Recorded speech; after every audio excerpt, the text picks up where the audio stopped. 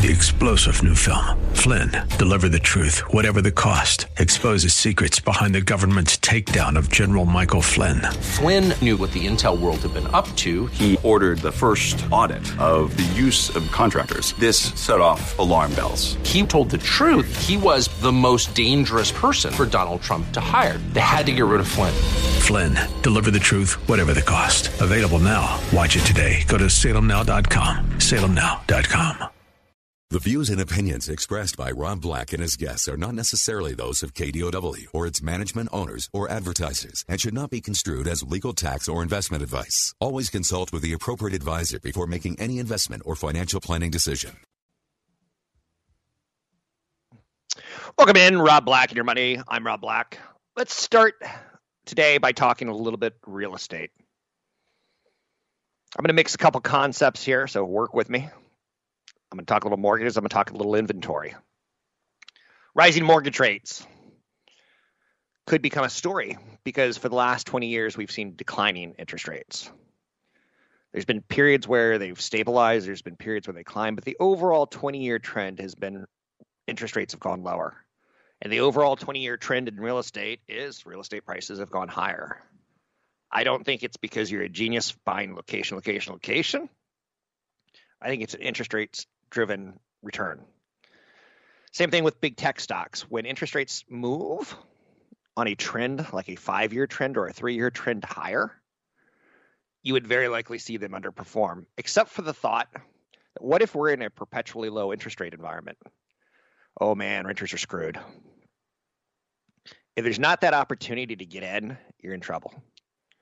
There was a small opportunity in 2010 to get into real estate in the Bay Area. We'd suffered a couple years of declines. Now some markets are going sideways, i.e. stagnating out after years and years of growth, or maybe starting to hit that upper range of people don't really want that for that cost of money. Rising mortgage rates means you can afford less home. In the end, you and I have jobs. We might have a wife who's pregnant. And she goes, you work too much. She's, stay-at-home kind. She's pregnant, and she says, you work too much. And I go, well, someone's got to feed us. Dun, dun. I don't have a pregnant wife, but I was trying to work in a home. You work too much. You're never at home. That failed. As soon as the stay-at-home order is lifted, hi-oh, I'm going to turn in all my bottle returns and buy a yacht. Okay. Rising mortgage rates. They've begun to cut into refinance volume. This could signal a shift away from refinances that could challenge some companies that have benefited from the refinance boom.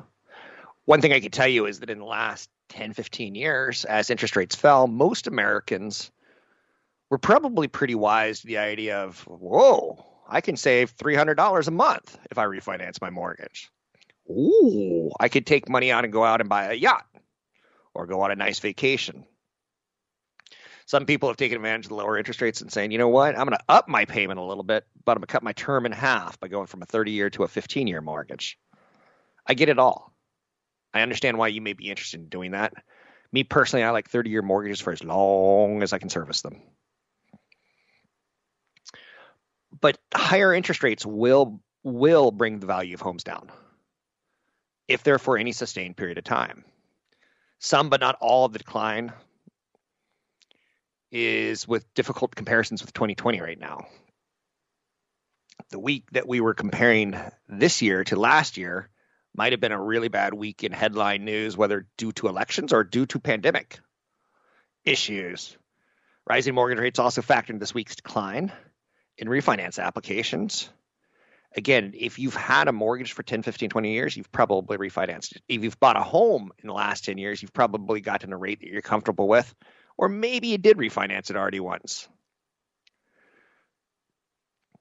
But forecast right now is that we're probably off all-time record lows on mortgage rates, maybe forever. Oddly enough, the best time to secure a mortgage might have been December, November of the pandemic, when we were starting to see super spreader events, Thanksgiving and Christmas really hit. We couldn't get the vaccine out soon enough. People were panicked. People were stressed. People didn't believe the United States government would print money to save their citizens, so to speak. So that's out there. There's not really a great investment in the world of mortgages for me. You used to be able to say something like Countrywide Credit, but they went away. Then you could say things like Wells Fargo. They do a lot of home mortgages, and they got into a scandal where inside the bank they were fabricating your signatures on credit cards, or signing you up with a computer. It showed up at your house. You're like, oh, I got a credit card. Might as well sign it and use it. So mortgage rates are a big determining factor of whether your home goes up or down in value, period. And I want you to feel really comfortable with that concept, that idea in your head. Next thing that can move your home price value is inventory. The desire for comfy digs, the desire for a bigger home, the desire for a multi-generational home. You combine that with low mortgage rates, and if you get that desire and you get the low mortgage rates, you get demand. Existing homes for sale right now are scarce. Building new ones, the cost of lumber went up huge in 2020. Odds are you've looked at a website called Zillow once or twice in your life. I find it fun. I find it like intriguing to take a look at what my neighbors' houses are worth. House hunting during the pandemic has become so common that you saw people like Saturday Night Live base a whole sketch on it.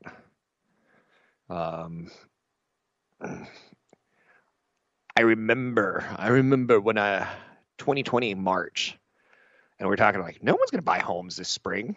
People are going to stay at home and wear masks, and no one wants anyone in their home. Well, that turned into a lot more digital examination of homes. And guess what? People wanted out of the crowded cities. Homes have been selling at a breakneck pace ultimately since homes have been selling at a breakneck pace. Definitively, it picked up during the coronavirus crisis. The speed of purchasing shows little signs of slowing, especially given that both increased demand for and reduced supply of homes is a byproduct of several economic and social conditions that are still present. I think people are going to really re-examine what a home is to them. For those of you who got stuck in a 1,600 square foot home and you didn't have a second home to go to, or a 800 square foot apartment with maybe a spouse and a dog, where you used to be like, well, on weekends we will get away. Every night we will eat at a restaurant. We'll never be home. We'll just use it for falling asleep and taking showers. Now we're redefining our homes. It's not lost on me that I was like, I think I might want a hot tub. Like, I'm finding new ways to, like, I don't want to go to a gym again and soak in the hot tub after a hard workout. The uptick in homes on the market that spiked in the spring of 2020 has essentially shut down the real estate industry. Property purchase grounded to a halt. There was a huge up spike. And we saw months of supply go from about 3 months of supply to about 4.5 months of supply. Where we are in 2021 is we're at under 2 months of supply on existing single-family housing supply. That's not much. It would take us less than 2 months to run out of all homes for sale, existing single-family homes. It's a buyer's market when the supply is over 6 months because people are holding on to their home that they're trying to sell for half a year and they're trying to get rid of that mortgage payment. They get desperate to move it. It's not moving for a reason, but at 2 months, prices get 10% above the market asking. Not always. Consult a broker advisor before taking action on any stocks ever mentioned on this show, or real estate concepts or ideas might be unique to your local area. Find me online at robblackshow.com. That's robblackshow.com. Find the link to the other version of the podcast by going to Rob Black's Twitter. His handle is @RobBlackShow. Listen to Rob Black and Your Money weekday mornings, 7 to 9 on AM 1220 KDOW. So I think 2020, we're going to learn a lot of lessons about what happens when our society shuts down. We urge to travel. We urge to buy clothes again. We urge To date, I saw today that L Brands, the company behind Victoria's Secret, has said, things are looking up for us. People want to wear sexy clothes again. Whether it be nighties, bras, panties, lingerie, what have you. That's kind of one of those interesting signals to me that be ready when things open back up, because they're starting to open back up. I did a report that Anthropologie, 7 of their top 10 top sellers at the end of February were dresses. People want to look good again. Interesting, right? Not wildly interesting, but interesting. Travis Kalanick, one of the founders of Uber, kind of got run out of the company due to the bro culture that he set up there. I'm not here to talk about bro culture. Okay, bro. He's got a new venture, which is crazy because it's going to be as successful, in my opinion, as Uber was. That's a Midas touch. What is his new thing? It's something we urge for, something we want, something we desire. We want more kitchens making food for us because we want to get out. And we've kind of learned that, hey, eating in can be kind of, how shall we say, exotic these days. He started a company called Cloud Kitchens, which rents kitchens to handle delivery orders, and it's booming the business. The problem is no one wants basically an industrial kitchen in their neighborhood, not even in their industrial neighborhoods. I live off of a highway, and in between the highway and the housing are some shops. In between the shops and the highway are some industrial buildings. Think of it like the place where you take your kids to jump on trampolines. Think of it as the place you take your car to get repaired. Body shops. A lot of industrial in there. And if they opened up an industrial kitchen, it would cause a lot of traffic in between the highway and the shops, the highway and the homes. So the neighbors are kind of fed up, even though it's something we want. We just don't want it in my neighborhood. My neighborhood was stoked when you heard In-N-Out Burger was coming. Then once it came, they're like, oh, we hate it. That big sign, it ruins the views of the hills. But we wanted it, so we didn't have to go down to Palo Alto or up to Burlingame to get it. Everyone was so excited about fracking In-N-Out Burger. That is such a California thing to get overly excited about. But Chicago's Wrigley Field is kind of really close to where Travis Kalanick is setting up one of his cloud kitchens. If you know what WeWork is, it's the same kind of idea. It's a shared office space, but for restaurant kitchens. And it bought a long vacant building in 2018 on a block real close to single-family homes and real close to two-story buildings in Chicago. So far, Cloud Kitchens has bought 50-plus purchases across the United States. The whole business idea that Travis Kalanick came up with, it's a pretty smart one to me. There's a shop down in Santa Barbara that I don't think this concept has traveled as well. But basically, it's a mall that was starting to lose foot traffic. No one wanted to go in and buy sunglasses. No one wanted to go in and buy flip-flops. So they turned it into like 10 little eateries. So it's a sushi restaurant that is maybe just a room, like an 8x10 room. But they're cranking out the sushi all day long. Right next to them is a faux restaurant. Right next to them and it's just, they crank out food. The mall has done a nice job of setting up seating. This is a concept that could travel, and Cloud Kitchens is playing into it. And Saudi Arabia's sovereign fund is funding it. So it's not going to be any shortage of money. The ghost kitchen strategy is taken off across companies with venture backers and customers who can turn a burrito stand cooked in a kitchen rented by Chipotle, then delivered by DoorDash and Uber Eats. DoorDash and Uber Eats loves it because they don't have to work at finding the different restaurants that you order from. They go to the ghost kitchen, pick up your Chipotle. They go to the ghost kitchen, pick up your McDonald's. They go to the ghost kitchen, pick up your famous restaurant. Orders at the North Rockwell location outside Chicago have spiked with all the stay-at-home rules. Companies like Chick-fil-A has set up ghost kitchens inside of Travis Kalanick's company. Orders lead to influx of drivers. Influx of drivers equals to two-lane streets. Two-lane streets gets people pissed off. Cloud Kitchens has upended a block where small businesses have coexisted peacefully with each other and integrated into the neighborhood. And people are pissed. Not in my neighborhood, right? But you want it, but not in your neighborhood. It's a common problem. It's like we want, I'm not going to get into a shady little diatribe off to the side. But Cloud Kitchens is now trying to figure out how to work with councilmen, city councils. And if you remember, Uber and Lyft were just like, sue us, we don't care. Airbnb is like, sue us, we don't care. We're not going to play by your rules. We can't play by your rules. You don't even know what a 21st century company, you can't even spot the 21st century. So there's been this big, we hate big companies, but big companies kind of steamroll us, but we want what they're offering or thinking of. It's crazy disruption when you see people angry. It tells you it's going to be a very investable idea, in my opinion. One of the most expensive parts of retail is leasing the space. I'm shocked that companies like Best Buy could stay in business. When you go in during the pandemic and you see, let's count how many people are in the store. It looks like 10. Pre-pandemic, Christmas time, it looked like 2,000 people. What they've learned is they could still sell a lot of electronics by you picking them up outside in the parking lot. I love that feature. I find a TV that looks great, that gets the greatest reviews. I order it from Best Buy. I go park at spot 15 and they bring it out to my car. Love it.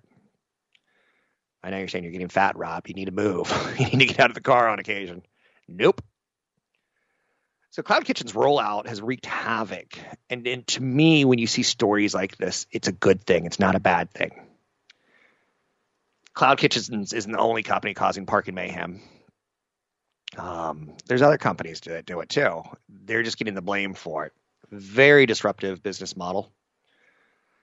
Cloud Kitchens disrupts characterizations of what food and restaurants should be and could be. So look for things. I'm not going to say that pisses everyone off, but Cloud Kitchen is starting to do a national rollout, and Travis Kalanick is going to make another couple $2 billion when this company comes public. Man is blessed with the gift of entrepreneurialism. We're solving problems that we didn't really realize we had. Uber and Cloud Kitchens. I'm Rob Black, talking all things financial. Find the link to the other version of the podcast by going to Rob Black's Twitter. His handle is @RobBlackShow. Listen to Rob Black and Your Money weekday mornings, 7 to 9 on AM 1220 KDOW.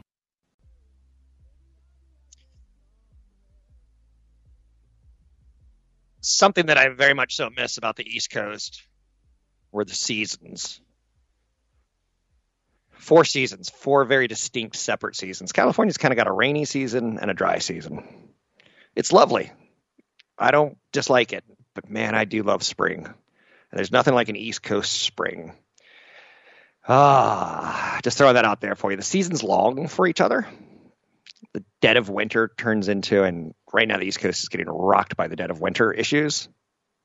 A lot of snow, a lot of non-travel, a lot of trees in the ground waiting to pop out. And that's what kills winter. A little seed pops out of the ground and it turns into a beautiful tree or a beautiful flower.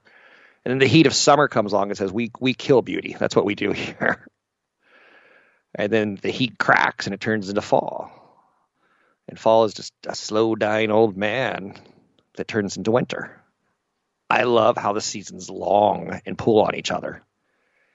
Netflix is something that is very fascinating as far as, again, a charmed company. But I'm seeing one of the very first signs that the greatest days are probably behind.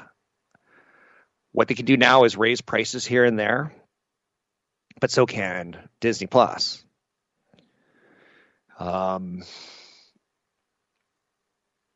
Disney has better movies than Netflix Netflix has more shows than Disney. Netflix has more international shows than Disney. So you start building a case of which one do you like more. And you're going to see Time Warner at some point in time make a big move, in my opinion, to say we want to be more like Disney or we want to be more like Netflix. And you're going to see other companies kind of all follow each other. But Netflix is now doing something they haven't had to do. I think we've all had a friend, girlfriend, family member who someone we know is sharing your Netflix password. It's a big story out there, right? They seem to encourage it for a few years. Reed Hastings never missed a paycheck. He didn't die from it. His company didn't go belly up. He didn't go out there and endorse it, but it certainly looked like they weren't trying to shut it down either. Wait. You're in both Washington State and Fresno, California, watching a TV show? If they wanted to, the IP address would be a giveaway. They don't want to. People would say, well, that's my daughter down there. It's a family account. Family accounts are about to get more expensive, in my opinion. Netflix password sharing is so common, there's a good chance you're not the one paying for the Netflix account you're watching. That's how common it is. And I think we all know people. A friend of mine asked me for my Netflix account, and I'm like, no, take off, you hoser. Take off, eh? I don't like sharing stuff that artists had to put together and create. I'll share food with you. I'd prefer not to share a lifetime's work of an artist, even if they're evil. I don't believe in that. I believe in rewarding the people who create content. Netflix knows you're doing it. If they wanted you to stop, they could easily do it. Now Netflix is testing a new measure on limiting password sharing, and people are starting to notice. So it's starting to get into the media. Company has data on every account, every profile, every IP address, and accesses its services. So they know what you're doing. When we lend that password out, they know it. It's unclear how Netflix decides a given stream is unauthorized.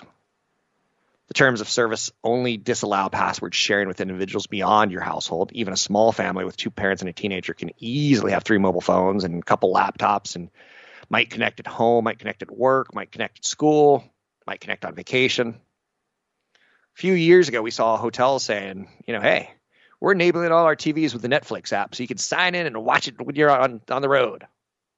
Bring your home with you. So the test is if you log into your profile, and your profile, mine's called, fancily enough, Robert. And I've watched a couple shows like Crime Heist, which was a Spanish-speaking one. Money Heist, Spanish-speaking telenovel, or I don't even know how you want to describe it, but it was a crime thriller that was sexy, it was fun, it was scary, it had a lot of elements in it that I liked. I watched a zombie show out of Japan, a MAGA show. I don't know much about MAGA, so this is where I start looking pretty darn stupid. I've got a friend who buys and sells Japanese MAGA. I think MAGA might be short for magazine. I don't know. It might be tied towards super creative Japanese animation shows. Is probably a kid whose dad was a dragon, but he didn't know his dad was a dragon. He was just a normal kid. And the next thing you know, he's got claws and he turns into this dragon. And then there's another dragon. He has to fight the dragon and save the city. And the girl falls in love with it. It's pretty dramatic. But because I've watched it now, Netflix kind of throws shows like that at me. I'm in their algorithm, and they get it pretty good, to be quite honest with you. Some of the Netflix recommendations, I like stand-up comics, and I like just the foreign-based shows. And that started with like a BBC show. It's just, I'm good with that. But Netflix knows me, and what they're doing in the test right now is when I log into my Rob Black profile, it can send me a text and say, "Do you want to double verify? This is really you." And if my friend is in another state and he's sharing a password with me and he goes, "Hey, Rob, I need you to give me that code that Netflix just sent you." And I'm like, "Dude, I'm watching my kid's soccer game. Take off." And then I might be less likely to share it. So what is this all getting at? I think Netflix is at the point where they now care about every single subscriber. They're starting to figure out how can we grow our numbers from 200 million to higher. 200 million paying versus 250 million paying, it all goes to the bottom line. And that extra 50 million people add an extra $10 a month is a lot more new shows that they can create without losing money. And Disney Plus went from 0 to 100 million in, I think, 14 months, maybe 16 months. But Disney caught them what they weren't expecting to catch until 2024. Like, they weren't expecting to crack 100 million. So now Disney's going to have more revenue on their bottom line, and they're going to be able to create more shows. And the issue is how many subscriptions can we really truly support? I think 5 or 6. That's what research is showing us, that we're willing to spend a little bit more on content if we're coming in from 5 different content providers. We didn't really like spending that similar amount on a cable package because a lot of the cable package wasn't really unique to us. But the TV services have become unique. I didn't watch WandaVision. I know a lot of people watched WandaVision. And critically, I hear it's pretty great. That it was pretty original, pretty different, pretty out there. For a superhero town set in the 1950s, I think that's the premise. They showed a lot of secrets, and people liked it, and they got kind of caught up and distracted with it. But I think we can support more. But I think Netflix is in trouble. I'm not saying in trouble, like they're not going to go out of business trouble. But they're starting to look at how can we get more subscribers, because the signups in the United States will slow naturally coming out of the pandemic. As you're going to work and driving in traffic, you have maybe 2 less hours to occupy yourself with television shows. As you're going out to a restaurant, you get to the restaurant, there's a 45-minute wait. You have less time to consume TV shows. Right now, you're just sitting at home waiting for the food come in, dropped in your mouth, and you're like, wow, I got 6 services. I got to find something on TV to watch tonight. Oh, yes. So I think that's a bad sign. The more I stay at home, the more I look like a homeless person. It's a tough crowd today. Tough crowd today. 800-516-1220 to get your calls on the air. Anything that you want to talk about, we can talk about. Money, investing, and more. You want to talk beer? We can talk beer. Beer and Netflix sounds like a good combination to a lot of Americans right now. Beer, Netflix, and looking like a homeless person living in your own home. And please don't cancel me. I love homeless people. The beer industry is made up of companies specializing in the production of beer. There's not that many players. There's SAB Miller. There's Anheuser-Busch, InBev, Kirin Holdings, which is Japanese. By the way, Anheuser-Busch does have a great ticker symbol. If you want to play a game of great ticker symbols of all time, Bud, B-U-D. Bud. Unlike a lot of past economic shutdowns, downturns, it changed consumer behavior, sharply lowering beer demand in many regions as bars and restaurants have to temporarily close or reduce capacity. There's something to be said for going to a restaurant. Oh, and by the way, I was reading about one of my local restaurants, just getting savaged in reviews because they started opening back up and everyone's like, the beers are awful. It tastes like they've been sitting in there for a year. And I think that might be true. But consumer staples is the category. Let's save this and talk about this in the next segment. Let's talk all beer stocks, beer ideas, beer investments, fast-growing beer. We can compare them to liquor. We can compare them to the S&P 500. Good idea, bad idea. Maybe we can even get into some alternative investments called wine stocks. I'm Rob Black, talking all things financial, money, investing, and more. Find me online at robblackshow.com. That's robblackshow.com. Find the link to the other version of the podcast by going to Rob Black's Twitter. His handle is at Rob Black Show. Listen to Rob Black and Your Money weekday mornings, 7 to 9 on AM 1220 KDOW.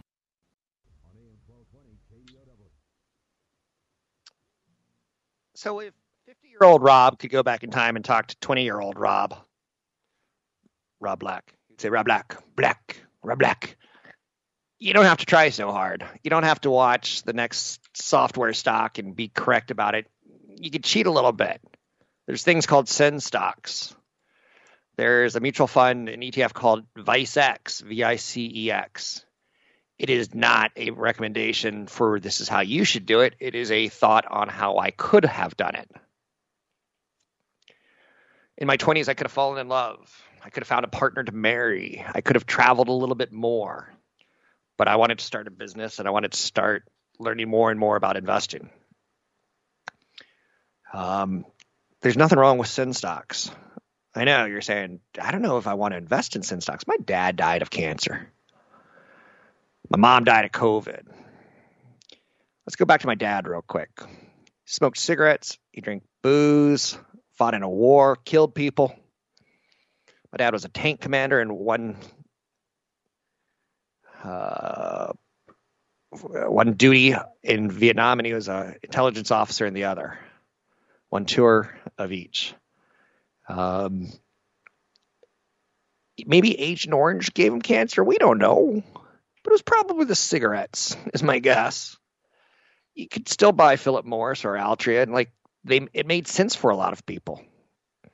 In the 1990s, we went through this. In the late 80s and early 90s, we went through this period of attorneys general suing Philip Morris, basically saying something along the lines of, you're causing cancer with your product. People are dumb enough to take it. And there was a couple years back that you were hiding that you were causing cancer.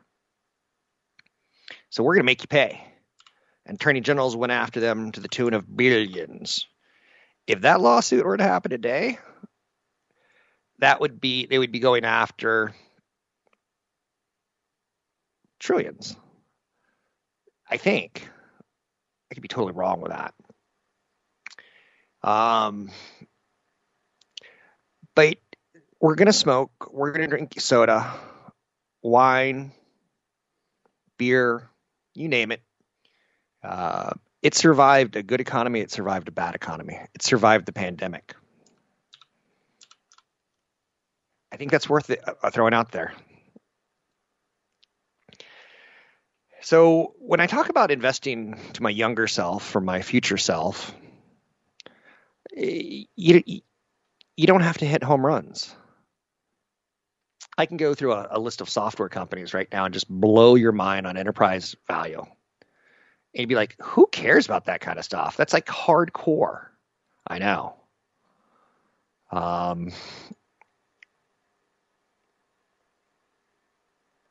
Taking a look at it right now, I'm just looking at enterprise value to revenue on 200 software companies.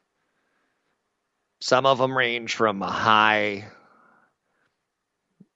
like Coupang, Palantir, PLTR. You probably have heard of them.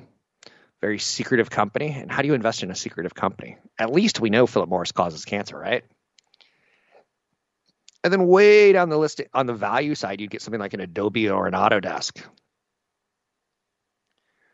Tesla's now being thrown into the analysis as a software company because they can sell their software to other car makers, or they could start doing a software business model on subscriptions. But that's a lot of work. Old Rob or new Rob, future Rob talking to old Rob would say, Boston beer is fine. Constellation Brands, Carlsberg, however you want to go on the returns. Maybe you want to go with consumer staples instead of, say, Philip Morris and an alcohol company. I would be totally fine if you were to say, Rob, I'm going to tell my kids, they're 18 years old, I'm going to tell them one of the stocks they should own is going to be Constellation Brands. And you're like, what's Constellation Brands? Let's talk about it for a second. Constellation Brands is a winery, and they've basically done a lot of consolidation. But they also have Corona Extra, Meiomi, Robert Mondavi, Grupo Modelo. They got spirits. They've got premium spirits, Svedka vodka. Although, you know what worries me now? Doesn't it seem like everyone's coming out with a vodka or a tequila? And they're all being acquired. And I don't know if Clooney's tequila is that good. But take a look at Constellation Brands. Take a look at a long-term chart of it. And tell me if like that would offend you to get that kind of return versus a return you can get at a bank.